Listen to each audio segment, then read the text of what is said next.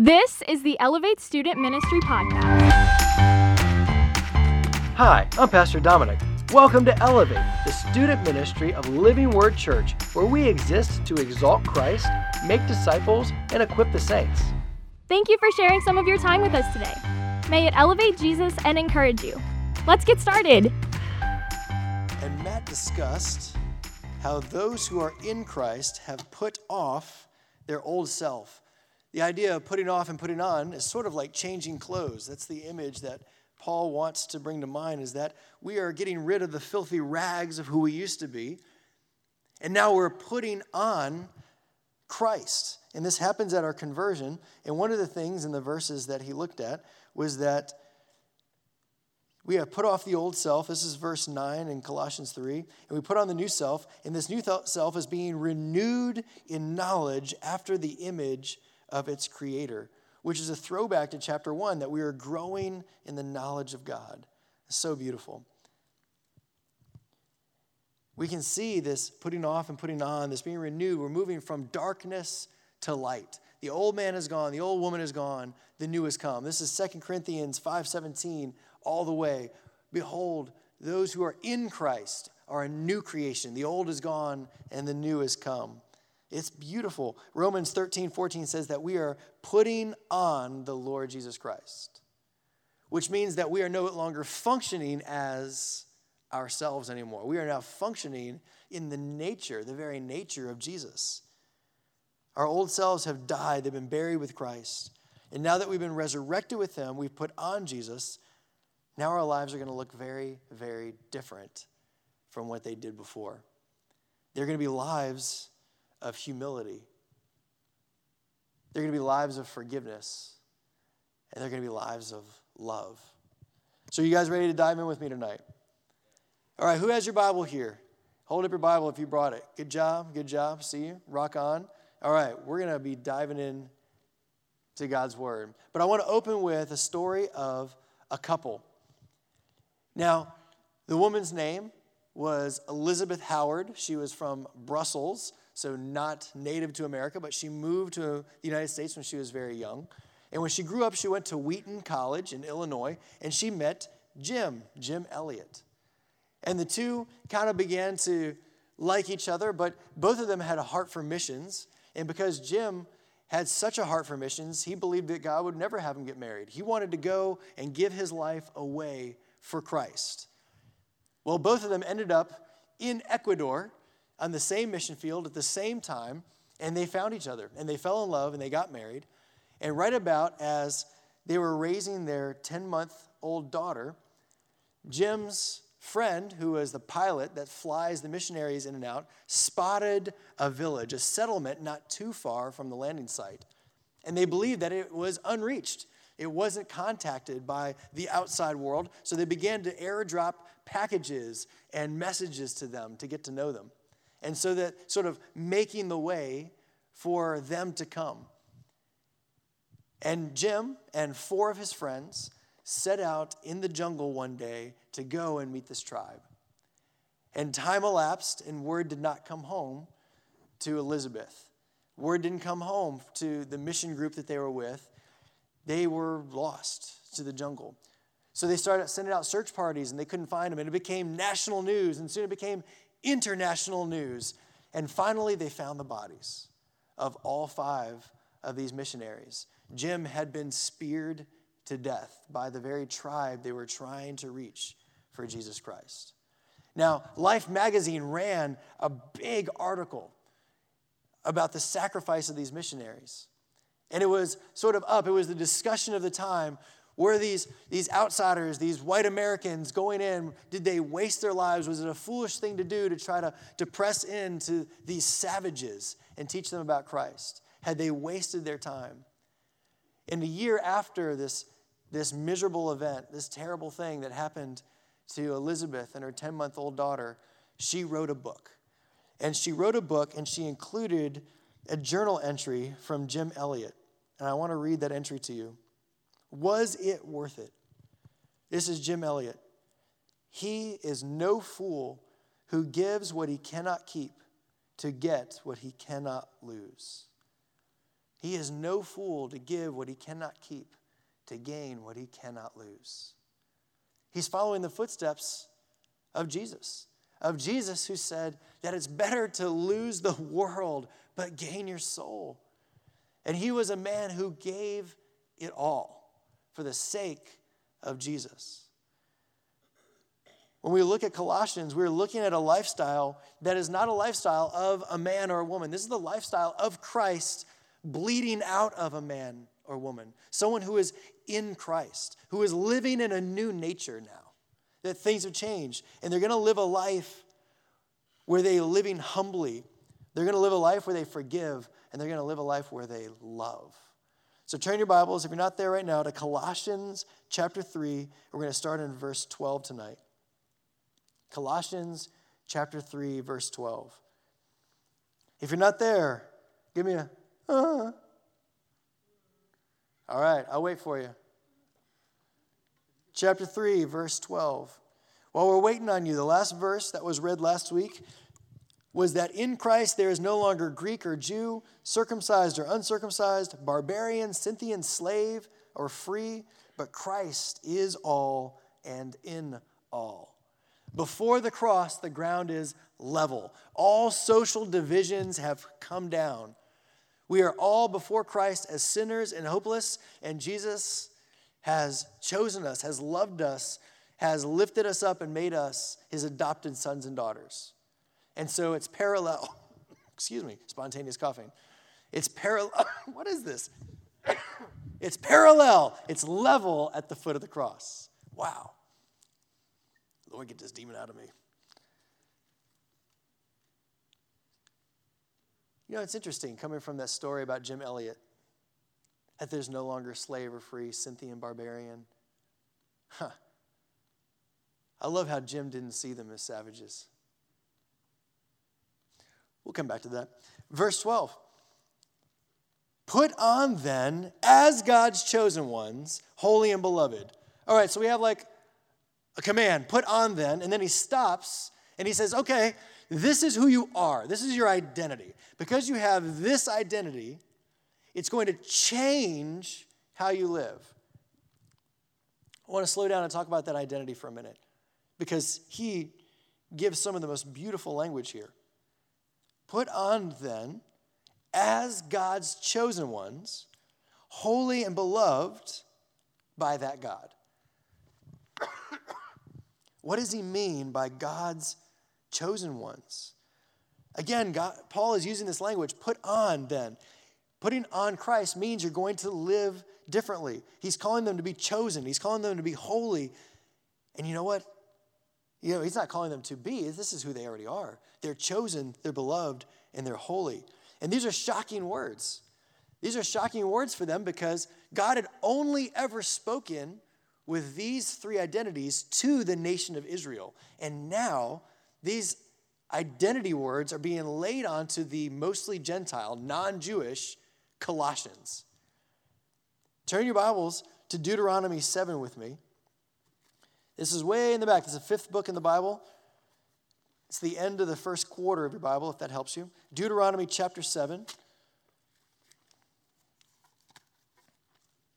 I want to take a look at how God speaks about his people, Israel.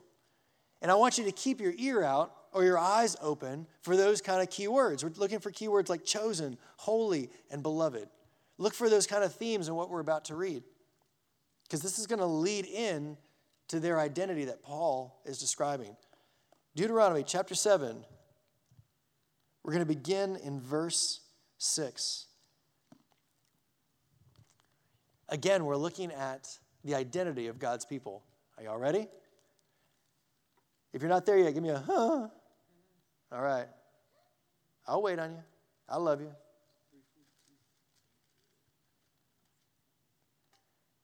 Deuteronomy chapter 7, verse 6. For you are a people holy, set apart to the Lord your God. The Lord your God has chosen you to be a people for his treasured possession out of all the peoples who are on the face of the earth. It was not because you were more in number than any other people that the Lord has set his love on you and chose you, for you are the fewest of all peoples. but it is because the Lord loves you and is keeping the oath he swore to your fathers. Did you hear all three? All three are involved in these verses. God is speaking about Israel, the nation of Israel, and he's taking these identity words, this language, and he's putting it right on the Colossians. These Gentiles, these people that don't belong to Israel. They don't get to be chosen. They don't get to be holy or beloved by God. They're not of, quote unquote, Israel. But I got to ask you the question. Look at those verses that we just read. What does God say? He's saying, you don't deserve my choosing you. You haven't done anything. It's not because you're such a great nation, you're such great people. You don't necessarily deserve the love or the grace or the gifts. You haven't earned it. You haven't done anything. God chose you simply because he loved you. And he loved you because he chose you. And he chose you because he loved you. And he loved you because he chose you. It comes down to nothing that they have done. It is only for the sake of God's grace. God, in his good pleasure, for no reason apart from himself, from nothing they have done, God chose them. God loved them. God made them his treasured possession. Like, wrap your mind around that. Of all the nations of the earth, God says you. For no reason other than because I wanted to, because I loved you, because I chose you, because I loved you. And what is Paul doing here? Paul is taking these words and he's saying, no, God's grace expands beyond the nation of Israel. God's grace now goes to the Scythian, goes to the Gentile, goes to the barbarian, goes to that tribe out there in the middle of Nowheresville, that savage tribe. God's grace now extends outside of its borders. Why? Because of something good they've done? No. If you ask the question, did they earn it? Did these Gentiles earn it? Was there something significant about them? Were they better than anyone else for any reason? The answer is no, no, and no. If the answer to any of those questions is yes, then it's no longer grace. Because grace is receiving something you did not deserve. Receiving a gift or a blessing you did not earn. As soon as we earned part of it, it's not grace anymore. By grace, you have been saved. And so just like God chose Israel, Paul is saying, Colossians, you put your faith in Jesus because he chose you, because he loved you, because he has set you apart to be his, to be holy. God applies these sacred terms to the Colossian church. This is crazy. To dig in a little bit further, what does it mean to be God's chosen ones? Ephesians chapter 1, if you want to turn there with me. This is worth underlining. If you go back to Colossians, you just have to go left a little bit. Ephesians chapter 1. What we're reading, we're jumping into Paul's worship. We're like jumping into his worship song right now. Ephesians chapter 1.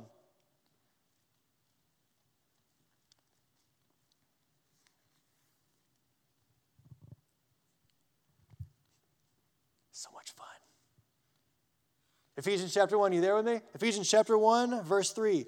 Blessed, we're in the middle of worship. Blessed be the God of the Father of the Lord Jesus Christ. You can, like his hands are up right now. He is fired up. Blessed be the God and Father of our Lord Jesus Christ, who has blessed us in Christ with every spiritual blessing in the heavenly places. Nothing has been held back from you, believers. Nothing. There's nothing you have to earn. You don't have to have enough faith to get something. You don't have to be a good enough person to get something. When you said, yes, Jesus, you're my master. When Jesus saved you, when he pulled you out of darkness into light, he gave you his Holy Spirit and every spiritual blessing in the heavenly places. Nothing has been held back. Even as he chose us in him before the foundation of the world. When were you chosen, believers? It's right here. Look down. Ephesians chapter 1, verse 4. Even as he chose us. When? Before the foundation of the world. Why did he choose us? That we should be holy and blameless before him. In love, he predestined us for adoption to himself as sons and daughters through Jesus Christ, according to what? Not according to how good you were, not that you were more religious, not that you did anything, that you had the right family, according to nothing apart from his will, to the praise of his glorious, grace. His grace. As soon as you earned it, it's no longer grace, but he gave it freely according to his love. Adoption, let's stop and think about that for a minute. My brother and sister-in-law, Jeremy and Amber, they have adopted a young girl named Faith. They got a phone call. Would you foster this little girl? But you need to know she comes with a whole lot of medical problems. You're going to be at the doctor's office all the time. She has a feeding tube. You're going to be up multiple times in the middle of the night, every night. And Amber and Jeremy said yes. And they took on a very difficult situation, but that situation was a sweet little girl named Faith. And they nursed her and cared for her, and they said she's never going to be off the breathing tube, the feeding tube. And finally they said she's going to be off the feeding tube, but you have to get her to this point. And it was just constant. They didn't sleep through the night for way over a year, getting up and feeding her again and again and again. And then came the opportunity to adopt her, and they made her Faith Smith. Now, Faith did not call up Amber and Jeremy and say, hello, just wanted to let you know, you're going to be my parents. FYI, get the memo, come into your house. No, there was a moment when Amber and Jeremy said, we choose you. She was weeks old. She had nothing to offer apart from their extended love for a little girl who couldn't love them back, who was going to be a lot of work and a lot of grace and a lot of patience. Sweet little Faith. That is the adoption of God for his people to be chosen in him in Christ. That God said, I choose you. And anyone in this room that calls out to Christ, you have that opportunity to say, Jesus, I'm yours. I repent of my sin and I turn to you. And I've got great news for you. You didn't start the process. God has been working on you. Isn't that beautiful? Since before the foundation of the world. That same kind of grace that he had for Israel is now extended to you and I through the book of Colossians. Chosen. But they're chosen with a purpose, just like in Ephesians. They're chosen, as it says in Ephesians, to be holy and blameless before him. And Paul says the same thing in Colossians 3:12. He says, put on then, as God's chosen ones, holy and beloved. They have been holified, sanctified. Holy literally means to cut off. Like you have a shirt and you're like, no more sleeves. Shing! Cut off, separated, no mas. God is taking his people and he is pulling them out of the world. He is cutting them off from the influence of society, from the life or death blood of what used to be thorns, and he is now fusing them in to his own vine. They are now grafted into the Lord, cut off from what they used to be. They used to be thorns, and they used to create thorns. And now they're grafted into Christ, and now his sap is flowing through them, producing new fruit. They are now separated from that world. They are holy and set apart. God has resurrected us from the dead to be set apart. Our priorities are different from the world. Our pursuits are different from the world. Our sins that we used to be wrapped up in are gone and cut away. We no longer bow to the gods of this world. We no longer bow to the person in the mirror. We have been saved by Jesus. And if you have been saved by Jesus and your lifestyle hasn't changed, you need to double check whether or not you've given your life to him or not. If you are now 2 weeks, 2 years, or 15 years into being a child of God and you look, but your life looks exactly like everyone else around you, you may need to do a double check and a heart check. Because those who are in Christ are new creations. They are holy and set apart from our old lifestyles. We stand out. We're unique. We're foreign in society. We're like that light on a hill. In a dark landscape, boom, there's you. When you're walking down the hallway at school, when you're in Walmart, wherever you are, when you're on social media, in the dark landscape, boom, that should be you. Everyone should know exactly that you're different because we are holy, apart for our God. So what area in your life have you been guarding from God? What's the area in your life that, Lord, you can have it all, but this right here, no, this is mine. Maybe it's your sport. Maybe it's a boyfriend. Maybe it's a girlfriend. Maybe it's your language. Maybe it's a certain social media site that you love it. What is it that has been held back from God holifying, sanctifying, setting apart? Because every aspect of your life should be touched by your Savior. Holy and beloved. These are our identities now. We're chosen, we're holy, we're beloved. Beloved means that there is an exclusive love. Think for a second. If I had brought one of my kids, let's say I brought, let's pick someone really sweet and adorable. Eliana. Let's put her right there. Little sweet, adorable Eliana. She barely has like 15 words. She just toddles around. She's super cute. She cries cute. It's amazing. Now let's say she's here tonight, she's paying attention, which she can't do, and suddenly Louisiana experiences its own California-style earthquake, right? Now I love everyone in this room. I hope that if there was the need, I would choose myself and I would choose your life over my life. That's it. I would choose you over myself. I hope that would be true about me because I love you guys. But if this room started shaking, and the walls collapsed over the doors, and stuff starts falling from the ceiling, and the roof is coming down in chunks, I am going to throw my body over my little girl. And the two thoughts I will have is, one, leave her an air pocket to breathe, and two, no matter how much it hurts, don't move. And I would do that for her. I'm not diving for any one of you. If she wasn't here, I'd probably try to protect the girls first because I like the girls way more than the guys. Sorry, guys, fend for yourselves. But you have to understand that if my daughter is in this room, my love for her is exclusive in a way that my love for you guys will never hold a candle to. If I'm on a subway car that's packed and I have my child on my right, I could be in the room with everyone else, but I am with that one. My love for them is exclusive. There's a relationship here. I'm going to dive on top of my little girl.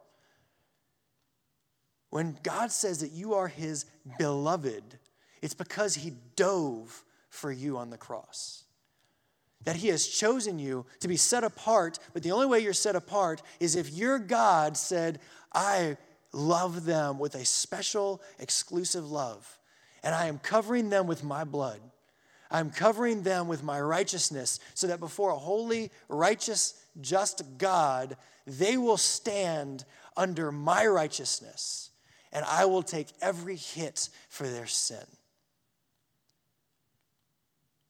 And he went to the cross and never cried out. That is what it means to be beloved by your God. This is defining our identity in Christ. It's beautiful. It should leave us bewildered with his love for us. And God has expectations for the identity that we are living in. Those who are in Christ act like Christ. They act like Jesus. The outside is going to reflect the changes happened inside. There's going to be a righteous and holy identity, which results in a righteous and holy lifestyle. Did you know that many Californians paint their grass? A lot do. This is really foreign to us, where we have rain like 400 out of 365 days a year. But Californians, whenever they get into that long stretch of no rain, there's this shortage on water, so that they even put out laws that they can only use so much tap water, as in they can't water their lawn. So they hire companies. There are companies that have designated themselves to spray paint people's yards. Dead grass, spray paint it natural green. Doesn't my yard look pretty? there are a lot of people that try to spray paint themselves looking like a Christian that are dead. And the qualities that Paul is about to discuss, I'll be honest with you, you can look the color Christian for a little while, but whenever we start getting to impatience and enduring with one another, unless you are alive on the inside through Christ and growing, you're going to shed your colors. Has your life in Christ borne fruit? Has your Christian walk changed and grown over the years? Or do you still act differently depending on the people you're with? Because maybe you're just painting your grass every Wednesday night and Sunday morning. You may need to do a check. God's chosen live differently. Let's take a look. We're jumping into let's keep going to verse 12 and roll into 13. Put on then, okay, now we're finally getting to what he's telling us to put on. Put on then, as God's chosen ones, holy and beloved, compassionate hearts, kindness, humility, meekness, and patience, bearing with one another. Let's slow down for a minute. Compassionate hearts. Compassionate hearts literally means bowels of mercy. Bowels of mercy. It's the idea that you hurt for someone way down in your gut. You see someone who's hurting and you hurt with them. Passion doesn't mean sexual intimacy. Shocker. Passion means suffering. What are you passionate about? What are you willing to suffer for? Those go hand in hand. So passion is suffering. With is together. To have compassion for someone means that you are suffering with them. If you hurt for someone, you're having compassion on them. You're feeling pain deep down in your gut for them. I love the story of the Good Samaritan. Luke 10:33, it talks about this parable that most of us know. A guy goes on a journey and he gets beat up by thieves and left to die on the side of the road. And this guy's national enemy comes by and sees him, and it says that he crossed the road to help him. And actually it says that the Samaritan, as he journeyed, came to where he was, and when he saw him, he had compassion. When believers love Jesus, when they see someone in need, they hurt for them. And at this point, when you hurt for someone, it moves you to take action. So what is the action of compassion? It's the very next one. Compassionate hearts and kindness. Kindness is the action of compassion. The Good Samaritan in Jesus' story didn't just feel something for him and move on. Oh man, I hurt for you, and then he keeps walking. He crosses the road. His compassion moves him to help even his enemy. In Matthew 20:34, we start to realize that Jesus is the perfect example of compassion. It says that it was out of compassion that he healed the blind men. In Luke 7:13, it was out of compassion that he raises this boy back to life. In Matthew 15:32, it's out of compassion he feeds the crowd of 5,000. And in Mark 6:34, it's out of compassion he teaches the crowd who is ignorant about the Lord. Jesus, throughout the Gospels, is moved by compassion for people. But his compassion isn't just hurting for them. His compassion is taking action. It's feeding them. It's raising them from the dead. It's healing them. But I think one of my favorite stories of Jesus' compassion is when he encounters the man covered in leprosy. The person that was exorcised from society. This is a man who had not known close friendship for as long as he was known as leprous, who had had to live far away from everyone, excluded and rejected, marginalized. And when Jesus encounters him, Jesus not only crosses the difference, he not only closes the proximity, Jesus reaches out and he touches a man who hasn't felt human contact in years. And instead of Jesus being made unclean by his leprosy, Jesus' compassion heals his sickness. It is out of his compassion that Jesus is moved to action. What a beautiful picture. It's kindness, it's compassion, and meekness. Meekness is also the word for humility. Humility is a great exchange. It's you over I. That's humility. It's a mentality that is, humility is the antidote for self-love that poisons our relationships. I want to say that again. Humility is the antidote for the self-love in our lives that poisons our relationships. I like this quote by Rick Warren. It says that humility is not that you think less of yourself. Oh, I'm a terrible person. I don't think I'm that great. It's less than you think. It's not thinking less of yourself. It's thinking of yourself less. It's your great exchange. I'm going to be more considerate of other people than myself today. But I like what C.S. Lewis says even better. I think I have it up there for you to read. Do not imagine that if you meet a really humble man, that he will be what most people call humble nowadays. He will not be this sort of greasy, smarmy person. A smarmy person is someone who's always like, oh, I'm terrible, I'm no good. Who always is telling you, of course, that he is nobody. Probably all of you will think about him is that he seemed cheerful and an intelligent chap who took a real interest in what you said to him. If you do dislike him, it will be because you feel a little envious of anyone who seems to enjoy life so easily. He will not be thinking about humility. He will not be thinking about himself at all. It's a great exchange. This past week, I was driving Dominic and my niece Aubrey to school. And my son is not falling far from the tree. He has a wild imagination, and he's loud. And he's sitting in the back seat with sweet Aubrey, who is the opposite. And he says this, he says, Aubrey, we're going to do a race. Reach up there and grab that handle over your head. And she's like, okay. So she's grabbing like the oh crap handle. And Dominic goes, okay, we're in a race. And I'm like, wow, this is awesome. So I'm like trying to pass a car ahead of me, like, let's get into this imagination a little bit, you know? And then I hear him go,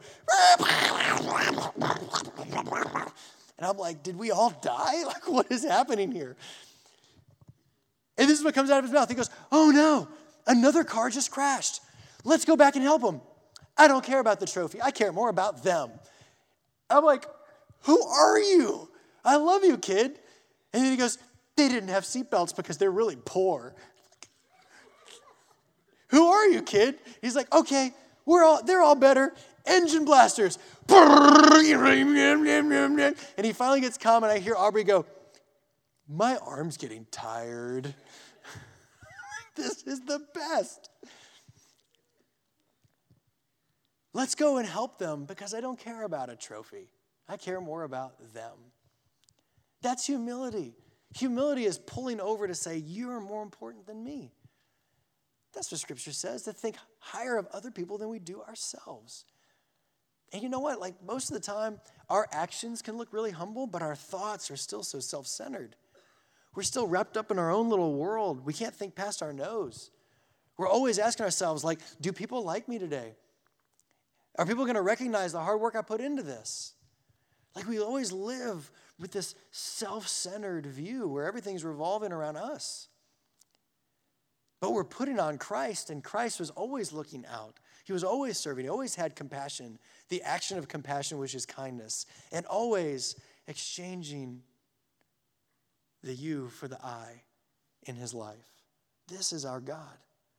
You know, in classical Greek literature, humility was always seen as a negative trait. It was pride that was exemplified. You weren't supposed to have humility. You're supposed to be prideful. But Jesus flips society's understanding. God's chosen live differently. We think differently. And he becomes the great model. John 15, 12 through 13. This is my commandment, that you love one another as I have loved you. Greater love has no one than this, that someone lay down his life for his friends. And Jesus did it. Kindness, humility, meekness, which is also humility. Compassionate, kindness, humility. Now we're looking at meekness, which is also gentleness. Now meekness is not weakness, and it's not spinelessness. Meekness or gentleness actually means it's controlling your anger and the ability to bear the anger of someone else. This is when life gets really, really hard and you have the self-control to not lash out. Meekness. It is your strength under control. It is the horse with a bridle in its mouth. It's power that has been put under the authority of a new master, and it's not us, because we get out of control fast. But it's power that is now under the control of Christ. The persecution of Christians in the United States is only going to increase. Guys, if you love Jesus and you're willing to exemplify Christ, it's about to get hot. The boiling temperature is upon us. Genuine Christians are rigid about what truth is, and we're rigid about what sin is. And our culture hates truth, and it hates us for being rigid about it. We can expect suffering. But a suffering Christian is not an angry Christian. A suffering Christian is a meek and gentle one. 1 Corinthians 4:12-13 says, when reviled, we bless.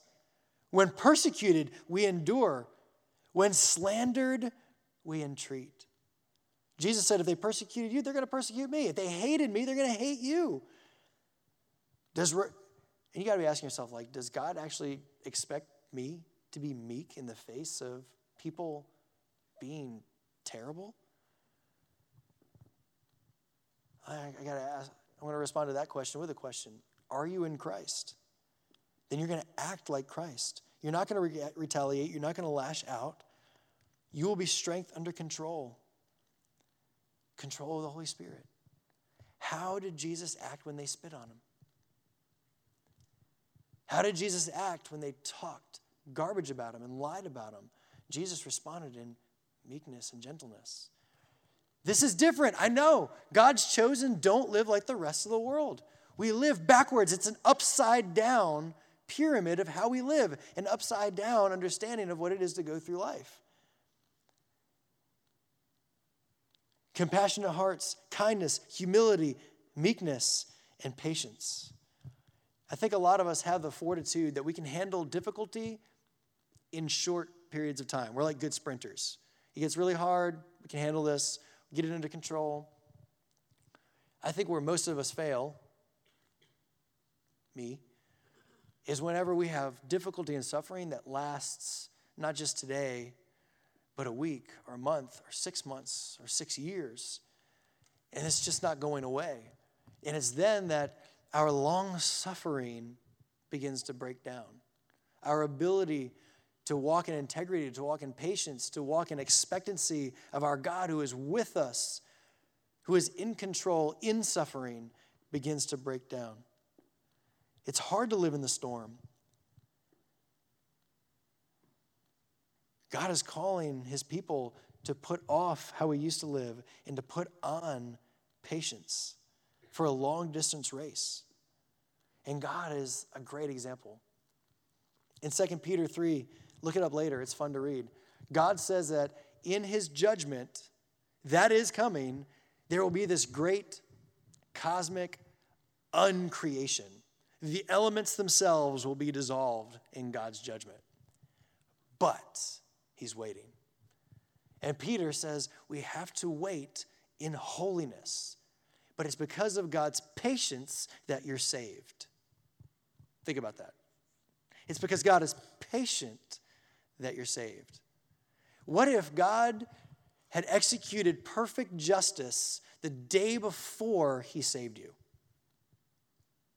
What if? What if he had done perfect justice in the year 2000 or the year 1560 or the year 200 or whatever? But it's because he waited that you and I can know Christ. And it's because he's still waiting that those that we love may be called by Christ.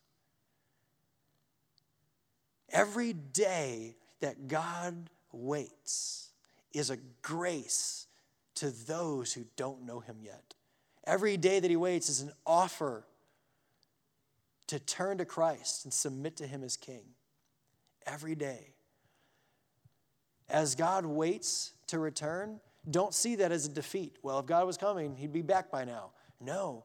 Every day that he waits, it is a grace, it is a mercy, it is a gift because there are those who are being saved. Thank you, Lord, for your patience. Lord, may we have long suffering and patience like you.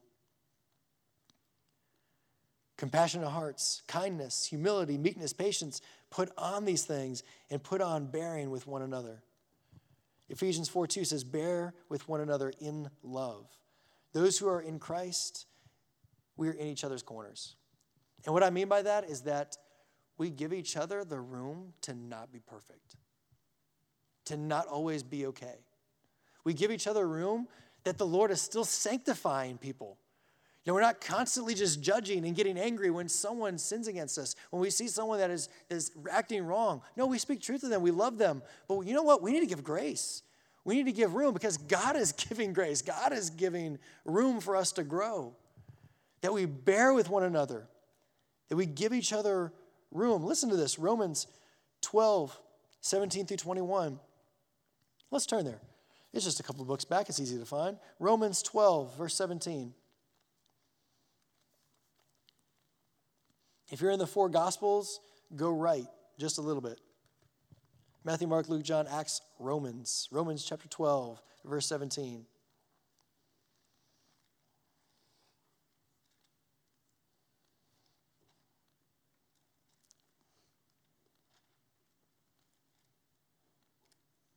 Oh man, let's back up. Let's go to verse 16. Oh, so good. Romans chapter 12, verse 16. Live in harmony with one another. Do not be haughty, but associate with the lowly. Never be wise in your own sight. Pay attention now. Repay no one evil for evil. If someone gets angry and hits you, meekness, patience, bearing with one another. Oh, I know, it's hard. But give thought to do what is honorable in the sight of all. If possible, so far as it depends on you, live peaceably with all. Beloved, never avenge yourselves. Leave it to the wrath of God, for it's written, vengeance is mine, I will repay, says the Lord. To the contrary, if your enemy, not your friend, if your enemy is hungry, feed him. If he's thirsty, give him something to drink. For by doing so, you will heap burning coals on his head. Do not be overcome by evil, but overcome evil with good. Are you starting to realize how different God calls his people to live from the world? That is exactly opposite what we're trained to do. There was a farmer in China with his rice paddies. I've told this story before. I love this story so much. And every morning he would wake up early at the butt crack of dawn, and he would go out and hand pump water for his rice paddies. And one day, as he pumps water, he realizes that his neighbor who lived a little below him, topography-wise, had gone and broken out the mud wall and let the water from his rice flow in to his own field so that his rice received no water and his neighbor received all the water he'd worked for. And so our Christian overseas went to the Lord and prayed about what to do. How do I respond to this evil? So the next morning he woke up even earlier. And he went down and he broke out his own wall and he pumped water until his neighbor's yard field was full. Then he replaced the wall and he pumped water until his own field was full. And I'll fast forward to the end of the story, but his neighbor came to Christ. Because he didn't repay evil for evil, but he walked in meekness, in gentleness, in humility, you over I. He didn't live the way everyone else in society lives. He follows a different Savior and worships a different Lord. God's chosen live differently. And God's chosen forgive. Verse 13, bearing with one another, and if one has a complaint against another, forgiving each other, as the Lord has forgiven you, so you also must forgive. A Christian's ability to reconcile, like inside the Christian community, our ability to reconcile is absolutely foreign to the rest of the world. The rest of the world lives in spite and anger and divisions, and yet God's people can endure some of the worst offenses between each other because of God's forgiveness in them. This is one of the ways that we are most different. But Paul doesn't say, forgive as they apologized. He doesn't say, forgive them as they have forgiven you in the past. But in fact, the reality of what he's saying here has absolutely nothing to do with the third party who did the offending or the hurting. It doesn't say anything about them. We only assume they exist because there's someone who's hurt, who needs to forgive. Actually, the forgiveness is not based on what this person can do or what this person has earned or what this person is good enough to receive. The forgiveness is based on Christ. It's based on what not they have done, but based on what God has done, what Jesus has done. He gives this example in Matthew 18 of this unforgiving servant. I think most of you know it. This king has a servant that owes him billions of dollars, more than he could ever raise in his lifetime. And the king forgives him. And the servant is so excited that he runs out and he finds a servant that owes him like a day's wages and starts choking him to give him the money he owes him. He did not treat his own servant the way he was treated by the king. And Jesus is saying, you need to treat other people not because of what they've done, but because of what the king has done, because of what Jesus has done. Are you hearing grace?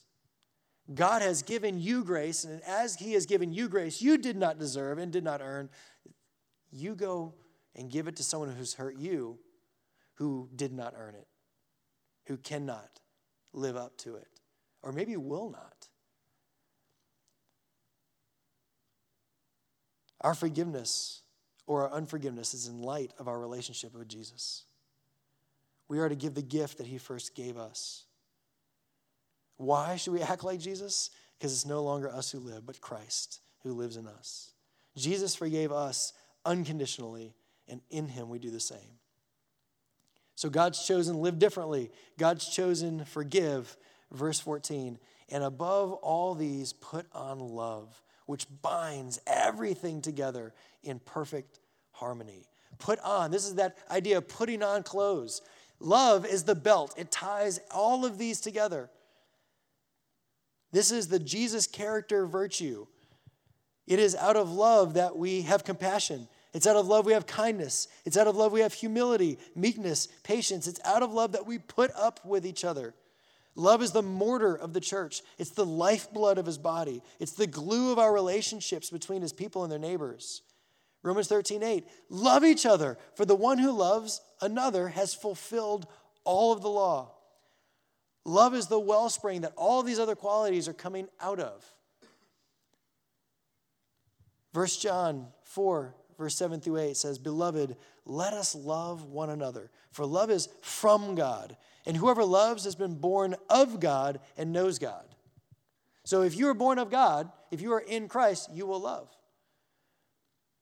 Verse 8, anyone who does not love does not know God, because God is love. If love himself is living in you, you'll walk in love. God's people live differently than the world. God's people forgive, and God's people love. Elizabeth Elliot, was it worth it that Jim was speared to death by this tribe? He is no fool who gives what he cannot keep to get what he cannot lose. 2 years after Jim's death, Elizabeth and her 3-year-old daughter made the same hike into the jungle that Jim and his 4 friends did, and sought out the same tribe that murdered her husband. They went into the jungle, and she lived with the tribe and ministered the gospel to them and taught them about Jesus. And many in the tribe came to know Christ, even the ones who had murdered the missionaries. 2 years she lived with them, teaching them about Jesus. From there, she went on to author over 20 books, including The Savage, My Kinsman, Suffering is Never for Nothing, The Shadow of the Almighty, and another book called A Chance to Die. She traveled all over sharing her knowledge and experience Later in life, she hosted a very successful radio program for 12 years called Gateway to Joy. And what's cool is she actually had a hand in the New International Version translation of the Bible. She was one of the consultants. I find that cool. Towards the end of her life, she wrote this. I think we have the quote for you. "The deepest things that I have learned in my own life have come from the deepest suffering. And out of the deepest waters and the hottest fires have come the deepest things that I know about God." You see, Jim Elliot gave his life for the Waodani tribe. He exemplified Christ in giving his life, that anyone who would come after Christ would lay down their lives. But Elisabeth Elliot had the opportunity to live out love in compassion, to live out love in kindness, to live out love in humility, you over I, in meekness, in patience, and in bearing with another. She lived out the love of Jesus in forgiveness. She exemplified Christ. And that's how she showed his character. Thanks for listening, and a special thanks to all of you who have subscribed, shared episodes, and left reviews. If you would like to learn more about Elevate, you can visit us at iloveelevate.com and follow us on Facebook and Instagram. Thank you for everything you do that brings faith, hope, and love to the world around you. Now go, follow Jesus.